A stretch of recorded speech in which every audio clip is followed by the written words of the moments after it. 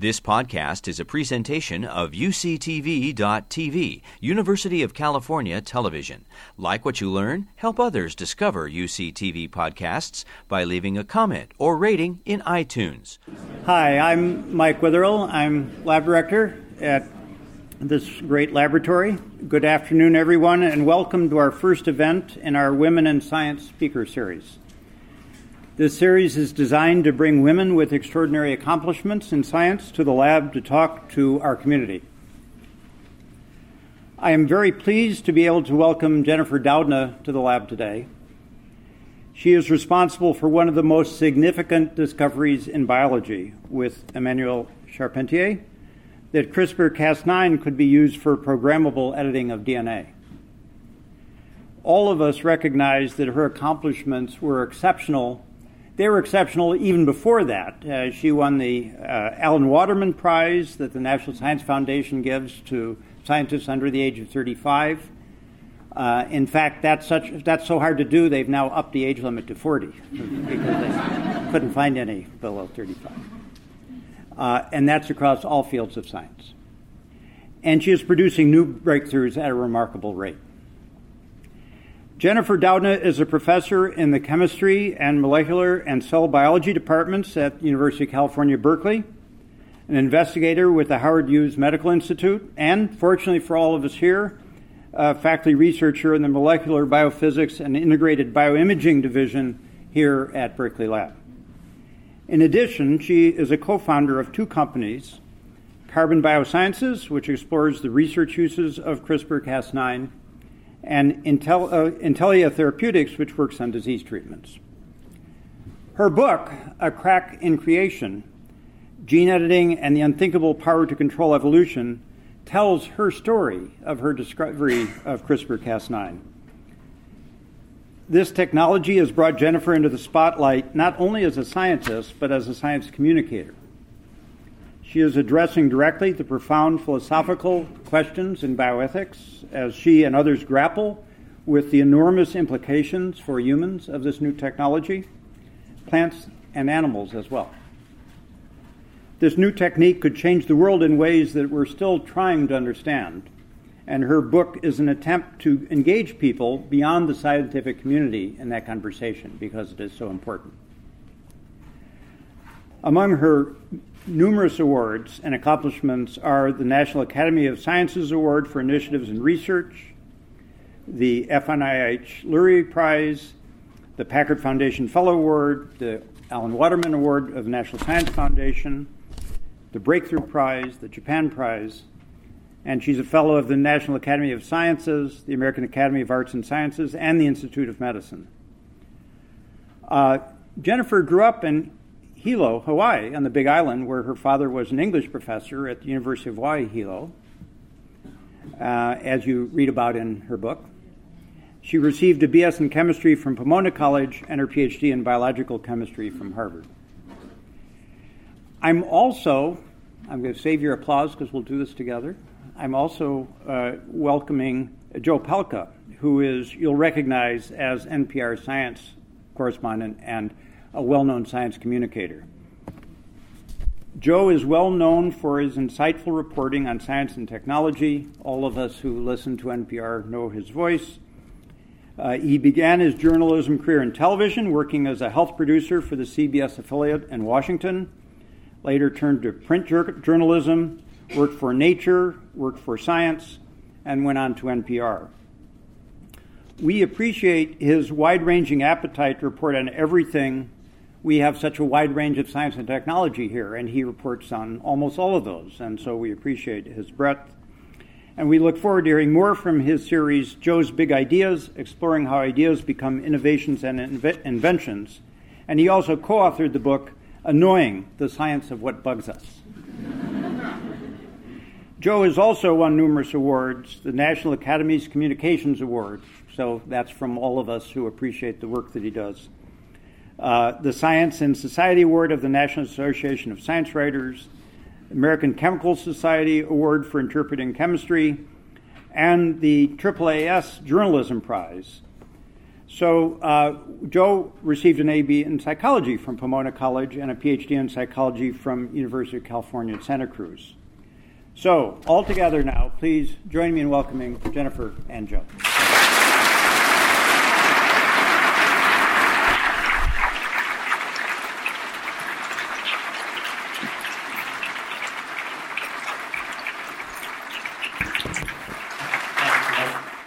Actually, I was trying to figure out why they invited a man to interview someone for the Women in Science series, but I realized it's Pomona, right? Yeah, that's right. We're both St. They had to find somebody from Pomona.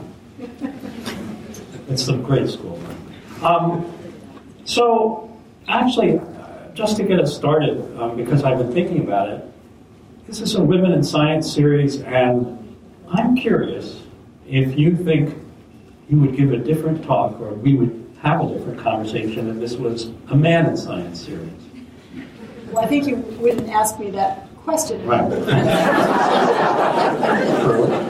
It's true. And I have decided that I will never ask a woman scientist a question that I wouldn't ask of a male scientist, and we can talk about what those might be. But the point is, they started it. They called the series Women in Science. And so what I want to know is, why do we have to have a lecture series with that title? What does it change about science, and what does it say about science that you would have a Women in Science series? Well, I'll make two comments. When I was in my formative years, training to become a scientist, I never thought of myself as a woman in science. I always just thought of myself as a scientist. I thought it was super cool that I could, learn how to do science. So it was only later, really, I would say much later in my career, probably after I was a tenured professor, that I started to really appreciate that there are issues that come up that are unique to women in science that really still need attention and need to be grappled with. So that's one thing. And can I make one other comment? And that is that I have colleagues who are women in science who, by sort of personal policy, they don't accept any awards or do any events that are for women in science because they think that's, a strange thing. They think scientists should all just be sort of considered together.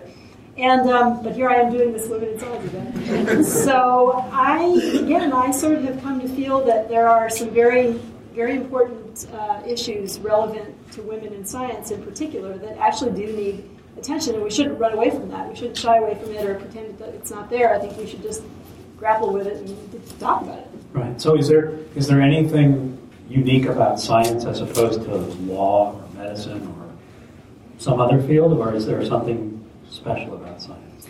I don't know if it's unique to science. I mean, I think science is a career that is, at least for me, and I think people, all of you here that are doing science, it's kind of all-encompassing. At least, you feel very, very engaged in it kind of all the time. It's not a career that you do 9 to 5, 5 days a week, and then do something else the rest of the time. And I think those of us that are doing science, we're doing it because we really are passionate about it. We love what we do, and we find ourselves thinking about it all the time. And so it helps to have things like a partner who understands that passion, and trying to get sort of balance with the rest of your life. It's a sort of a constant struggle. How do you balance your intellectual passion and what you're doing at work with what else is going on? And that's not unique to women, and it's certainly not unique to science. But I do think there are aspects of that that sort of women do have to deal with that don't affect men in the same way. So I'm just curious. You said that you didn't really think about the issue of I'm a woman in science. So when did you feel like you had become a successful scientist? I'm still waiting. Okay, well then we're interviewing the wrong person. No, I guess what I mean by that is that we're always striving as scientists, right? For me, it's always about the process of discovery. I think that's so exciting. It's really fun to be working on the next problem. And I still remember, I think it's probably when I was in graduate school that I had done a body of work, and we wrote a paper, and it got accepted, and it got published in the journal Nature. And I people were telling me, wow, that's just amazing that you would get some of your work as a graduate student published in Nature. And I felt this odd sense of kind of letdown, and I was trying to figure out why. Like, why do I feel let down? And I realized that, well, I know the answer to that now. And what I'm really excited about is the next question. The things that I don't know yet, and the things that are mysteries and puzzles that I'm working on. And I think that's kind of, I think for many of us that are scientists, that's how we operate, right? Once you know the answer, it's not nearly as exciting as when you are still grappling with something and trying to figure something out. I think that's really why we go into science in the first place. Yeah, I think that we were talking about before the lecture started, we talked about the non-linear process of science where you start out, well, maybe we can just, in a linear sense, talk a little bit about your starting out and how you went from Hilo to Pomona to Harvard to Yale. What was the when did it become clear that something in this scientific realm was something you wanted to spend your life doing? So I grew up in a small town. I grew up in Hilo, Hawaii, and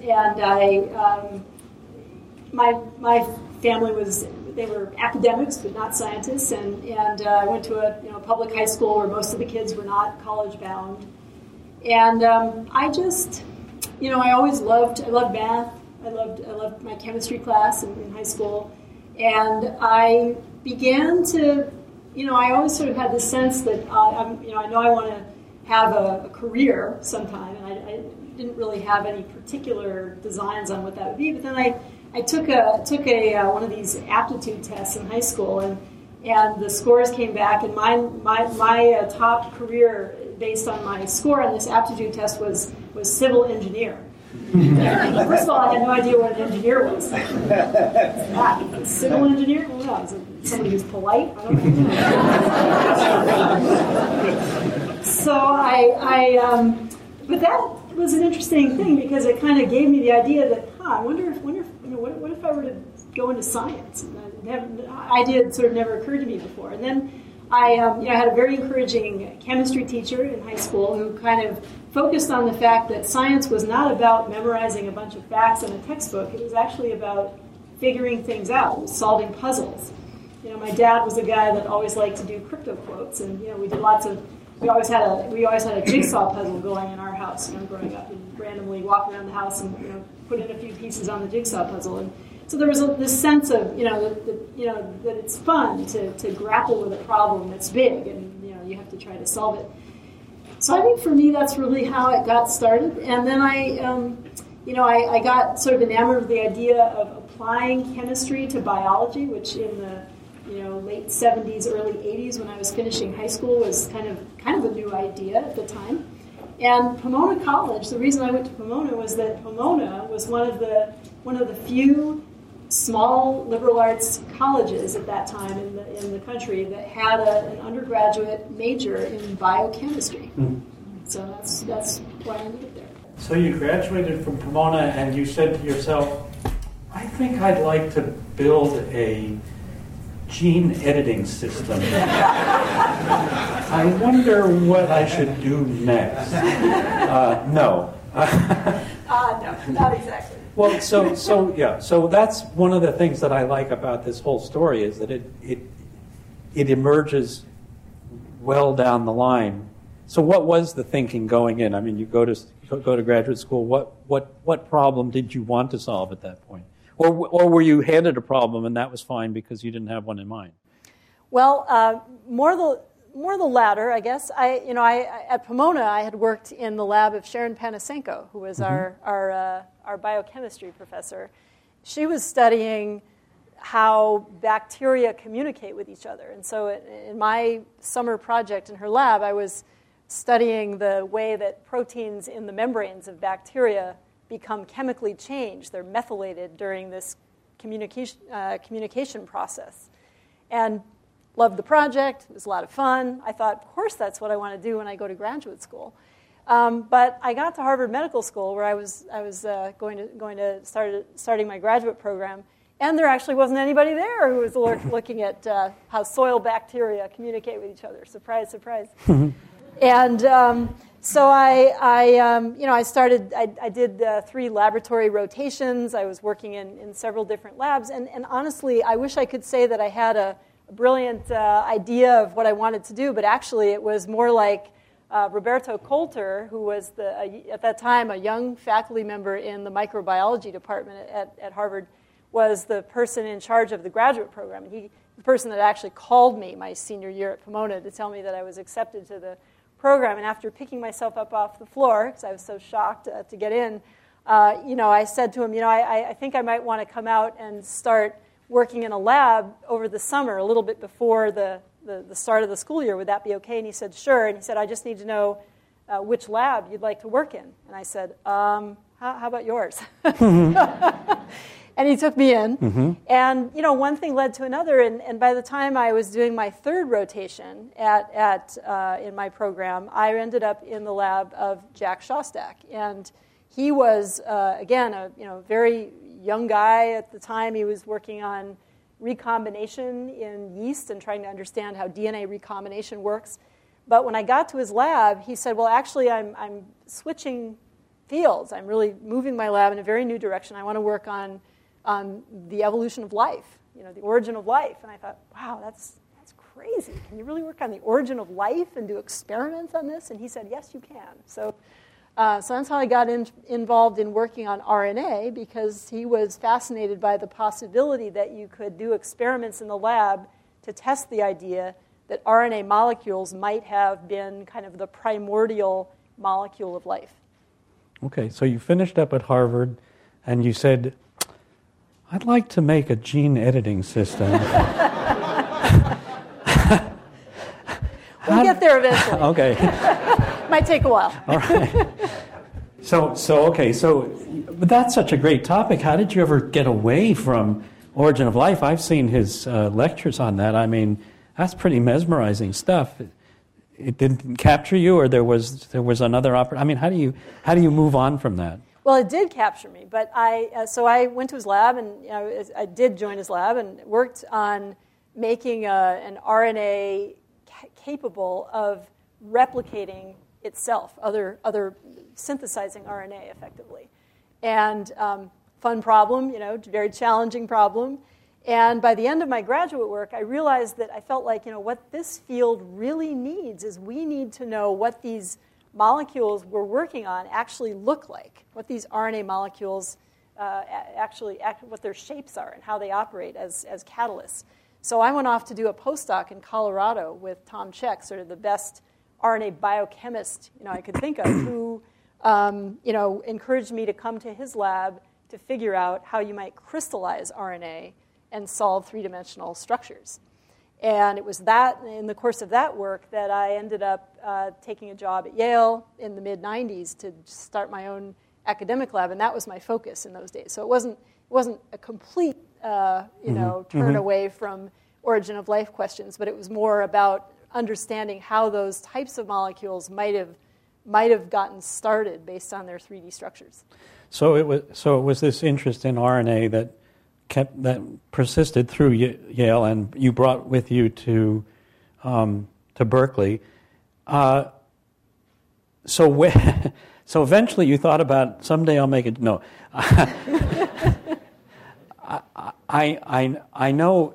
I guess the reason I make this point is that it's almost never the case that people absolutely start out with one problem in mind and get to the end and solve it. I mean, maybe Jack Szostak will solve the problem of how life originated. He might get there, but he probably will solve a lot of. In fact, he's already been awarded the Nobel Prize for solving or being part of a solution to another problem. So, I really like the serendipity of that did take you in the direction that ultimately became the CRISPR project, CRISPR-Cas9. You got very mad at me when I first interviewed, not mad, I don't think you're mad, but when I first interviewed Jennifer, I think in 2014, I kept saying CRISPR, and she keeps saying, no, it's CRISPR-Cas9. And I said, no, it's CRISPR. And she said, no, it's CRISPR-Cas9. And you're absolutely right, of course, but I knew that CRISPR-Cas9 didn't roll off the tongue. and that journalists were just not going to put up with that. So you were stuck with CRISPR, whether it was appropriate or not. And I'm glad to see that you've come on board with that. Because it was inevitable. You were stuck. But the conversation was so great. Talk about how that began, because it begins over coffee on the campus. It does, yeah. Free Speech Movement Cafe. So the conversation was a discussion with Jill Banfield, who's a colleague of ours here at Berkeley, and it came through our mutual interest in RNA, but coming at it from very, very different perspectives. So I came to Berkeley. I had been working on these catalytic RNAs while I was at Yale, and then when I got here, I decided that I really wanted to focus my lab on what I thought was kind of a broader question in biology, which was how RNA molecules in general are controlling the flow of genetic information in cells, how cells decide which bit of the genetic code in the genome is going to be deployed to make which kinds of proteins. And there was lots of evidence in the early, sort of late 90s, early 2000s, that many different cells use small pieces of RNA to make those kinds of decisions. And I wanted to understand the molecular basis for that. So I came to Berkeley, and I was working away on sort of aspects of that question. And Jill Banfield, meanwhile, was working away on something completely different. She was studying the metagenomics of bacteria, trying to understand what kinds of microbes grow in interesting environmental settings and what kinds of viruses are infecting them, things like that. And in the course of her work, she had stumbled across a very curious observation, which was that many bacteria have in their genome an array of sequences that include little bits of viral sequence that are inserted between a repetitive DNA element. And that's really what the acronym CRISPR refers to, is these sequence arrays that have viral sequence integrated, sort of a vaccination card at the genetic level for bacteria. And she wondered whether these sequences were being used in cells at the level of RNA, whether cells made little RNA copies of these sequence arrays and then used the RNA molecules to somehow protect the cells from future infections by those viruses. And so I think she Google searched, who at Berkeley works on, regulatory RNA, and my name popped up. So she called me and she said, can I talk to you? And so we met at the Free Speech Movement Cafe, and she showed me her data, and I was fascinated. And I decided that this would be something really, really fun to kind of play around with, never imagining where it would lead. Right. And this is actually where Lawrence Berkeley Lab comes into the story. Well, no, because Jill and I started meeting regularly to discuss the sort of her observations and how one might go about testing this possible adaptive immune system in bacteria. And that led to conversations with several members of the lab and their interests in bacteria and soil bacteria, the way that these microbes are interacting with the environment.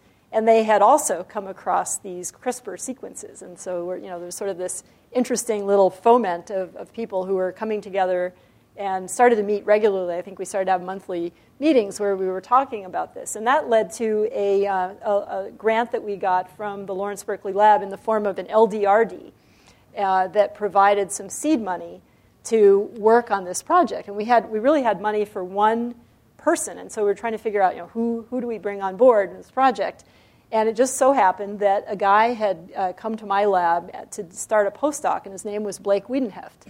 And he came from Montana State University, so he'd been doing a lot of work with microbes that he collected in the hot springs of Yellowstone, among other places. Many of them had CRISPRs, so he had become very aware of these elements. He just had no idea, like the rest of us, how they might work, and he wanted to come to work on this. And he was someone who was so kind of passionate and charismatic, and he got to this environment, and he gave a talk at one point to our little group that included Berkeley lab members. And even though he didn't have any data, he was so enthusiastic about his project. He had all these ideas Steve Holbrook, I think it was, pulled me aside and said, "Gee, we really ought to, we ought to use the LDRD money to bring this guy on board." So just in case not everyone in the world knows what LDRD is. Ah, okay. Sorry. I mean, I'm sure everybody does. We're preaching to the choir here. But this is streamed around the internet. The world is. What is it? What is it? It's something to do with the discretionary money from the lab. What is it? Lab directors. R&D. Right. Okay. It's money that can be rationally spent on interesting projects. That couldn't possibly get funded anywhere else. Right. Okay. Yeah. Fine. So how? I mean, when did the lab's interest? I mean, maybe you were working on multiple directions in terms of RNA, how it worked to change the way genes are expressed in labs, and of course, RNA interference was coming up around this same time. When did the CRISPR part of your investigations start to take over, or were they always in parallel until one point? No, they were distinctly very minor part of my research. And in fact, I felt kind of guilty, and this is where I was also very grateful to the LDRD funding, because I had my lab was funded largely by the Howard Hughes Medical Institute. And I was, I was going to be coming up for a review at the Howard Hughes Medical Institute, and I had some sleepless nights thinking, how am I going to defend to a medical institute that I'm working on a bacterial immune system? It seemed like maybe a tough sell. So we were, it was definitely a very small kind of part of my lab, but I went to. You couldn't have just told them that it was going to lead inevitably to a gene editing system that would have fundamental. Just wait. Yeah. Just right. Hold on. Hold your horses. Yeah. Right.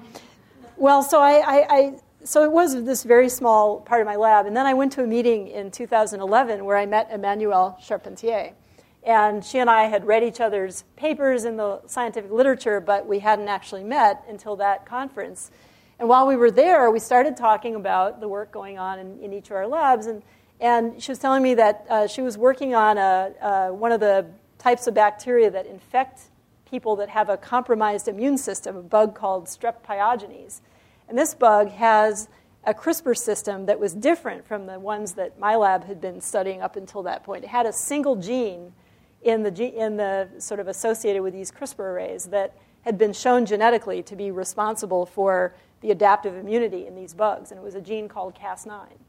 And so when we met at that conference, we realized that we had very complementary expertise. She was a great microbiologist. My lab does a lot of biochemistry and structural biology, and that if we put our expertise together, we could figure out the function of this protein encoded by the Cas9 gene. And so that really started us on a project that eventually, through the work of Martin Jinek and Chris Chylinski, two people that were working in our respective labs, they were actually communicating over Skype. They'd never met in person, kind of an amazing thing, and sending samples back and forth by FedEx. And they uncovered the biochemical activity of this protein and realized that it's an RNA-programmed protein that can be directed to cut DNA sequences of any desired sequence by using the guiding RNA and changing the guide RNA sequence to match the sequence of DNA where you wanted to introduce a double-stranded break. Sorry, go ahead. Well, I was just going to say that I think for us, when we did those experiments and saw the way this protein worked and how it could be redesigned to have a simpler guide RNA that uses a single piece of RNA to hold on to the protein and also provide the sequence information for DNA cutting. That was really when there's sort of this proverbial moment, I guess, when Martin Jinek was in my office showing me his data, and we kind of looked at each other and we realized, holy moly, this project is really going in a very exciting direction that we couldn't have expected before this moment. But again, I just think I'm almost clear on this because I've been reading it and rereading it. But the sequence that the guide RNA is using in a bacterial system is the sequence found in the CRISPR region. Yeah. So it's taking the sequence of a viral phage or something like that, and making a cut in that, so it's deactivating the virus. Yeah. And what you're saying is instead of using that template, you can begin to, do your own template. You say, instead of, we're not interested in cutting viruses, we're interested in cutting hemoglobin genes or whatever. So you find another sequence. Right. And the first gene that you tried to do this on was green fluorescent protein, right? Yeah, right. I think that's really cool. Because you just think, what do we got in the lab that we can try this on? Basically. Yeah.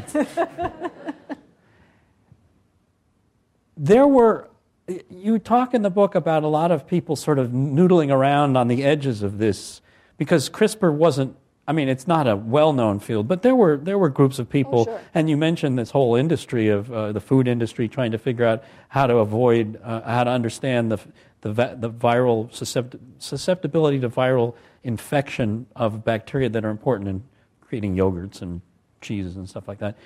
So how much of this is a kind of a convergent evolution of science where a lot of people were sort of pushing toward the same direction? It seems like there were several. Oh, yes, absolutely, yeah. I think that's one of the really fun threads to the whole CRISPR story, was how the science was really, came together from several labs that were seemingly really disconnected from each other.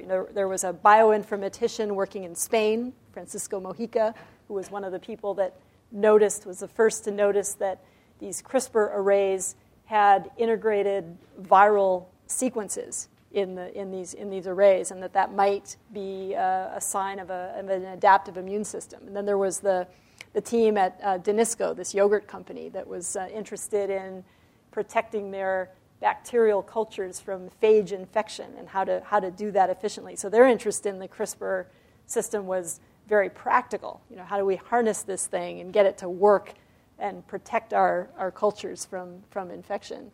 And then there were some labs in the Netherlands who were interested in the biochemistry of these enzymes and started to study, as we did, started to study how these proteins with their guiding RNAs actually work.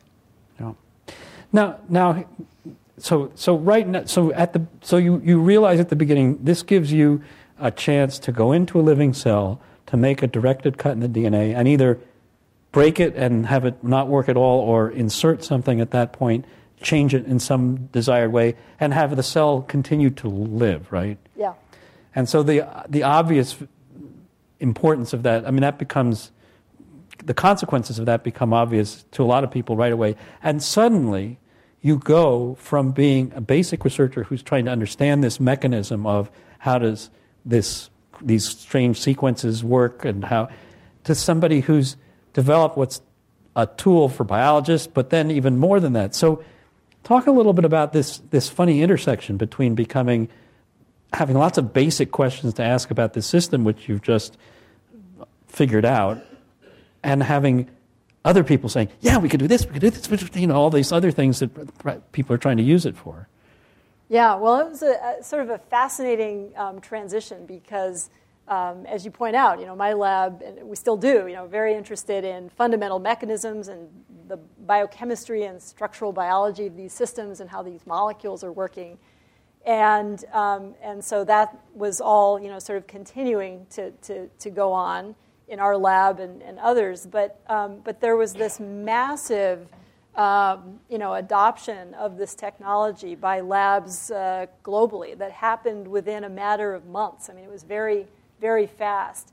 And, starting to see this sort of incredible crescendo of, publications in the scientific literature, people speaking at meetings, talking about using the technology, my email inbox, starting to fill up with people interested in using it in different ways, and mostly not really asking for help, but more often just emailing results of their experiments and saying, "Wow, look, we just changed the genetics of the fly, this butterfly, and now I've been able to control wing pattern development." Just really crazy, all sorts of really fascinating and crazy stuff that was going on.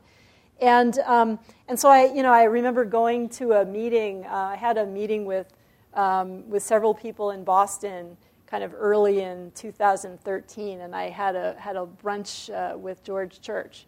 And George, of course, one of the people who's been for a long time in the field of gene and genome engineering and gene editing, and using earlier technologies for doing this.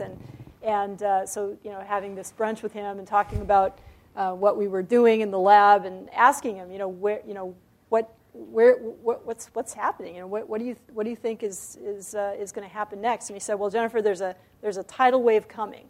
He said, it's going to be big. I don't know how big yet, but it's going to be really, really big.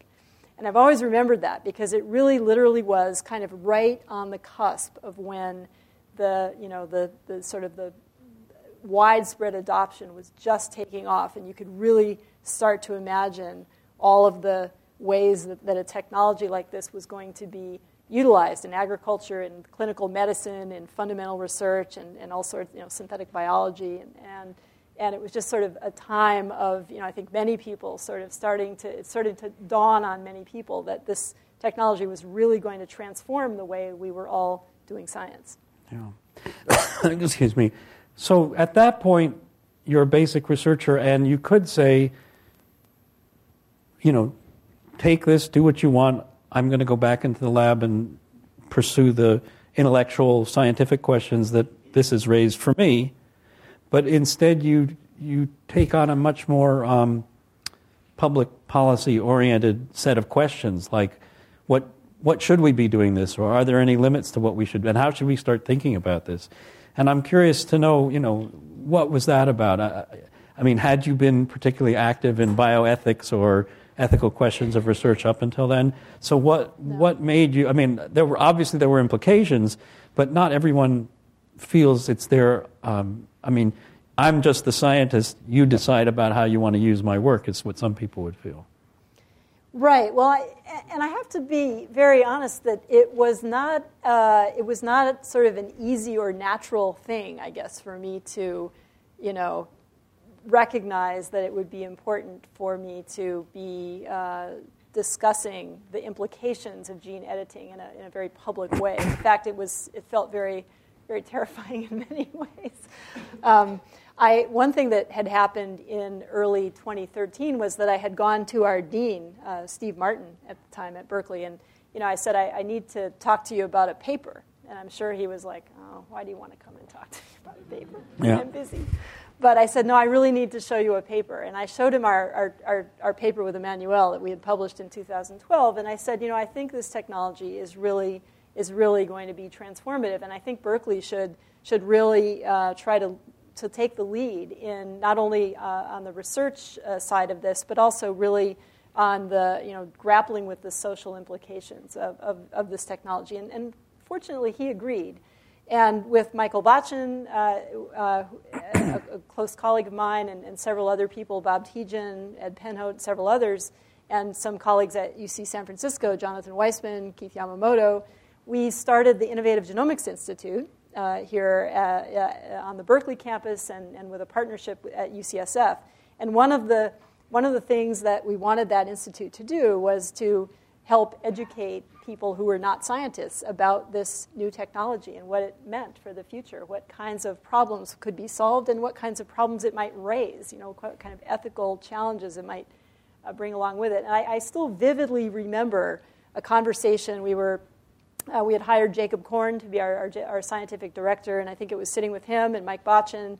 We were sitting in Jacob's office, and we were talking about what role all of us as scientists who were starting this institute should play in the discussion of the ethics of gene editing, and really grappling with this, and thinking about should we try to write a piece for the New York Times, sort of an op-ed piece? Should we do something else? And in the end, we realized that what we really ought to do is we ought to bring together some other scientists to help us think through what the next step should be. And that actually led to a meeting that was held in early 2015 in the Napa Valley that included two of the scientists that had led the early discussions around the ethics of molecular cloning in the 1970s, Paul Berg and David Baltimore. And then we had a number of others in the room as well.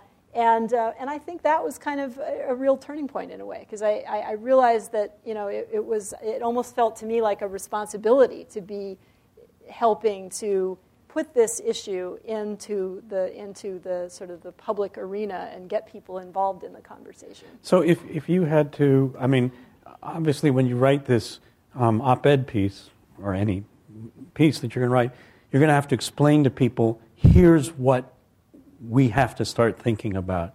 So what is the first part of what do you say to people? Here's why it's important to think about this. These are people who don't understand because they don't understand, I mean, most people, how CRISPR works or why it's important, or what genes are, whatever level you want to start at. But how do you explain to people why this is something they should pay attention to? Well, I learned pretty quickly that you couldn't use a lot of jargon. I think I told you that. No, you probably told me that, yeah. Among others. I'm sure you did.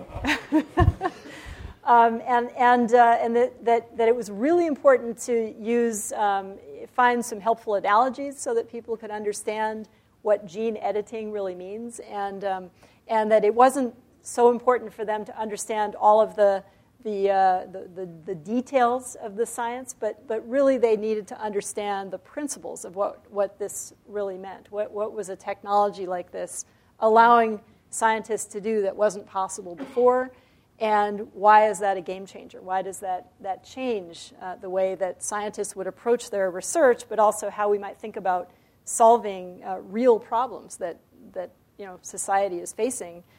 And so I just, I guess I consider it's a learning trajectory, right? You're sort of always trying to try things out, trying out different analogies and seeing what might work. I mean, and it goes both ways. Like I remember, I've always tried to, especially if I'm speaking to an audience of non-scientists, try to err on the side of, not getting too down in the technical weeds. But I remember I was giving a talk at one point, had an evening talk to, I think it was a group of alumni and university donors who were attending this meeting, and so I was talking about gene editing, and I was using the analogy of a pair of molecular scissors. I was trying to tell people, well, you can think about it like I have a pair of scissors or a scalpel, and I can cut the DNA sequence in a cell at a precise place that might allow the cell to repair a mutation or introduce a new piece of DNA sequence. And at the end of the lecture, somebody stood up and I had a question, and I said, what's your question? And he said, well, it's not. I know it's not really scissors. So what is it? Oh dear. Okay, point taken. Right, but that's explaining how it works. What are the ethical or moral, if you want, consequences of being able to do this that people should discuss? Not how it works, but what it might be used for. I mean, people have been, and this is this whole argument about people have been manipulating DNA forever. Yeah. They just haven't been as good at it as they are today. So what were the issues that you wanted people to pay attention to? Well, I think a big one, honestly, was the idea that you could use a gene editing technology in the germline, in the human germline, meaning making changes to egg, sperm, early embryos that would become heritable changes. And that capability, although it's been a possibility in the past, I think with the CRISPR technology, it really becomes a probability. Because of the way the technology works and how quickly it was being adapted for that kind of application in animals, for example, that it became clear pretty early on that this would be a very real possibility as an application in humans. And then that, of course, raises questions, all sorts of questions about who decides about that kind of thing, who decides what kind of changes one might make in the human germline if you're going to do that, who pays for it, who regulates it, who gets access to that technology. If it's available to some but not others, it becomes problematic. What if it were a state-sponsored thing? Does that raise the issue of eugenics? I mean, just on and on, right? Sort of lots of, and it kind of gets to the whole core of like how we think about what makes us human. What makes us human? And now that we have a tool that allows us to tinker with the code of life, and tinker with our own our own genetic material in a very precise and controlled way, it's sort of it makes you think about these kinds of possibilities in a very different way. So I know we're going to move on to general questions in a minute, but I want to raise this because you talk about it in the book, and it's an interesting problem. So here you are, responsibly sitting down, thinking about this, discussing it, deciding there should be a moratorium. At least for now, let's not do this. Stop, hold on. And like the next day, there's a paper comes out saying, we've done it. And you think, oh, well, that was helpful. I mean, this is the genie back in the bottle question, but you can hold ethical, thoughtful, careful discussions like this one, and somebody else is not here today, is busy doing something that you think is wrong. And there's nothing, apart from the lab police running around to stop them. I don't even think we have the lab police. Well, okay. Yes. Sorry, it reminds me, back in the day I was reporting on the release of bioengineered organisms, whether we should be doing that. That's a big story for Berkeley once upon a time. And I went and did some interviews in Israel. And in America, we should have committees and discussions and this and that. And then I asked the scientist in Israel, who was also trying to make a transgenic tomato or something, well, would you plant this in the field? And he said, well, I'd probably talk to my colleagues first. But that was his level of protection, and here. Yeah. So my question is, it's fine to have the discussion, but what's the follow-through? Who does, if there's not a lab police, who does make sure that these things don't get ahead of us? Well, here's the interesting thing. So we had this meeting in the Napa Valley in January of 2015, and even at that meeting, there was talk over the coffee breaks about 3 manuscripts that were currently at that time in review at some of the scientific journals about that all reported gene editing in human embryos. And so, I became aware at that meeting that this work was already at the point where it was, submitted to a journal for publication. And I think one of the interesting things that happened next was that, so as you pointed out, so there, we wrote a perspective piece that was published in, I think it was March of the following year, so March of that would have been 2015. And the very next month, April, one of these papers was published on human embryo editing. Got a lot of attention in the press and media. But the other 2 papers didn't appear.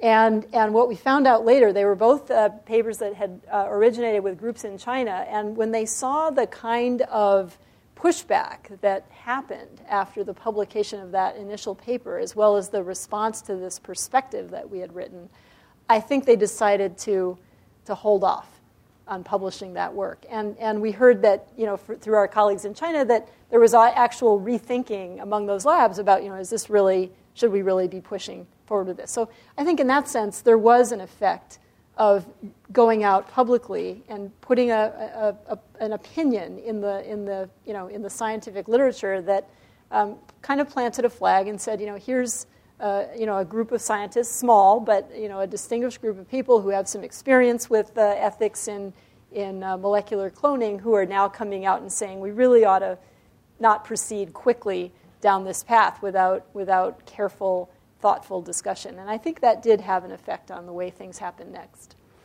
Well, it's a great set of conundrums, because you describe in the book many of the reasons to do it and reasons not to do it.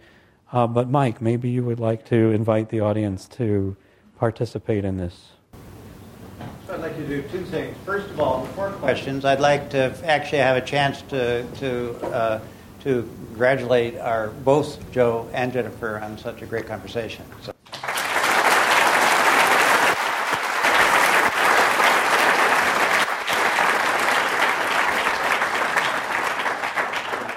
And we'll have a little time for questions. So anyway, people who ask a question, this is being streamed, and so please wait for a microphone, and Dan's going to hand the microphone around. So put up your hand, please.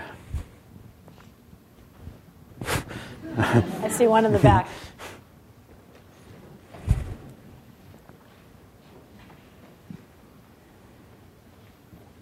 Yeah. Thank you all, or thank you both for such an interesting, insightful conversation. I guess my question is, I know a little bit about kind of the dawn of the nuclear age, right? And Leo Szilard was a scientist who kind of discovered the chain reaction, the nuclear chain reaction, and that haunted him in some ways because it was used for nuclear power, but also led to nuclear weapons. And so I'm curious if you are having any of those kind of thoughts and feelings and how you might be addressing or dealing with those. Well, I certainly early on, I definitely had very kind of intense thoughts about what was going to happen with this technology. What if it got into the wrong hands? I told one of my dreams about this to Michael Spector, and it actually got into the New Yorker, much to my kind of horror. But but it was a dream about Hitler. It was a dream about a colleague asking me to explain the CRISPR technology to someone, and being led into a room, and the person in the chair turned around, and it was Hitler. And this horrifying feeling of, I'm on the spot, and I've got to talk to this person, and I don't want to do that, And I think that I've really had to kind of grapple with that, and I still do, I have to say, because we talked about germline editing, and that's one application that has clearly kind of obvious ethical challenges associated with it, but there's also something called gene drives that is a way of using gene editing to drive a trait very quickly through a population, for example, through an insect population. And already there are groups using this in mosquitoes to control the spread of mosquito-borne disease, something that could have huge positive impact on human health globally, but also has very real potential for environmental impacts. And then there, of course, are all of the implications of using gene editing in agriculture. Do we consider something that's gene edited to be GMO or not? And different countries would say yes or no for the very same product, right? So it's also an interesting thing. So I think that it just, I guess the way I look at it right now is I feel like there's a lot of very positive things that will come from a technology that allows precision gene editing. And I focus on those, but I also think we have to just be very, very honest and very transparent about other ways that it could be used that would have very dangerous or ethical implications that really have to be grappled with before just forging ahead. And the thing I worry about the most, honestly, is not so much the intentional misuse of this, but it's more the rush to do something to attract, to get attention, or just to sort of say, hey, I'm the first to do this. Not that scientists ever do that, right?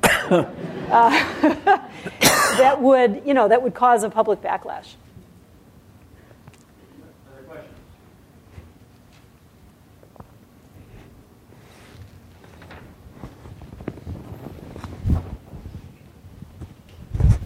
Hi, thank you so much. Kind of on what you were talking about how the technology has the capacity to be moving forward and potentially faster than the ethics conversations that we're having. I'm wondering if you're involved at all in actual policy design about what can or can't be done, and whether that's something that you're thinking about, because it's not necessarily something that's been regularly considered in terms of like American or any sort of international policy that limits technological advances. Well, I think the good news is that those conversations have now gotten so big that there'd be no way that any one person could be involved in all of them. So I'm involved in a subset, I would say, but certainly not all. But I think that what's heartening is to see that people like Francis Collins at the National Institutes of Health has been, leading some meetings to discuss how gene editing can be used in the clinic eventually, and how to work with the Food and Drug Administration to create a pipeline for approval of these drugs that would, try to streamline that process so that it's possible to get, to think about how you would do personalized medicine, but without having each individual formulation of a gene editor have to go through, its own set of clinical trials, simply not feasible. And also, I've seen that there's been a lot of interest among some of the other government agencies. So the Department of Energy has been out to visit a couple of times. And the Department of Defense already has a program that they're funding called Safe Genes that's all about trying to create safer ways of using gene editing.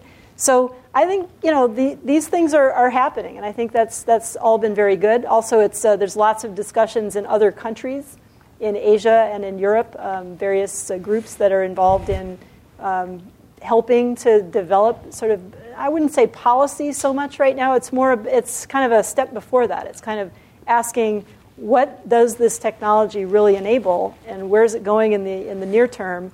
And so then, how do regulators need to be positioning themselves, and how do they need to think about this? So I think that's really where it is. It's still at a pretty early stage of really just trying to educate our regulators about what they need to be doing.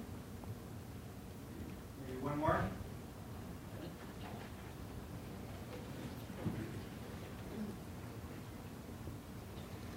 What should states and or the federal government do that they're not currently doing, if you had to look at policy development, for example?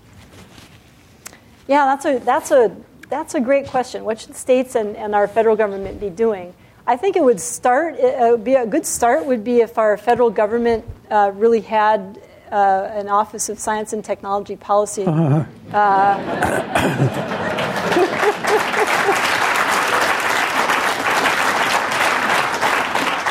Because I can tell you that in the previous administration, I made several trips to that office, and they were very engaged with the science and very knowledgeable. I made several trips. I went there a couple of times with someone from the Berkeley campus who works in government relations, and so we had conversations about helping to advise about policy and things like that. So that was great, but that all stopped after a year ago, right? So that's one thing. But I do think that on the state level, there are things that can be done because I'll just give you one example. So human germline editing is not fundable with federal money.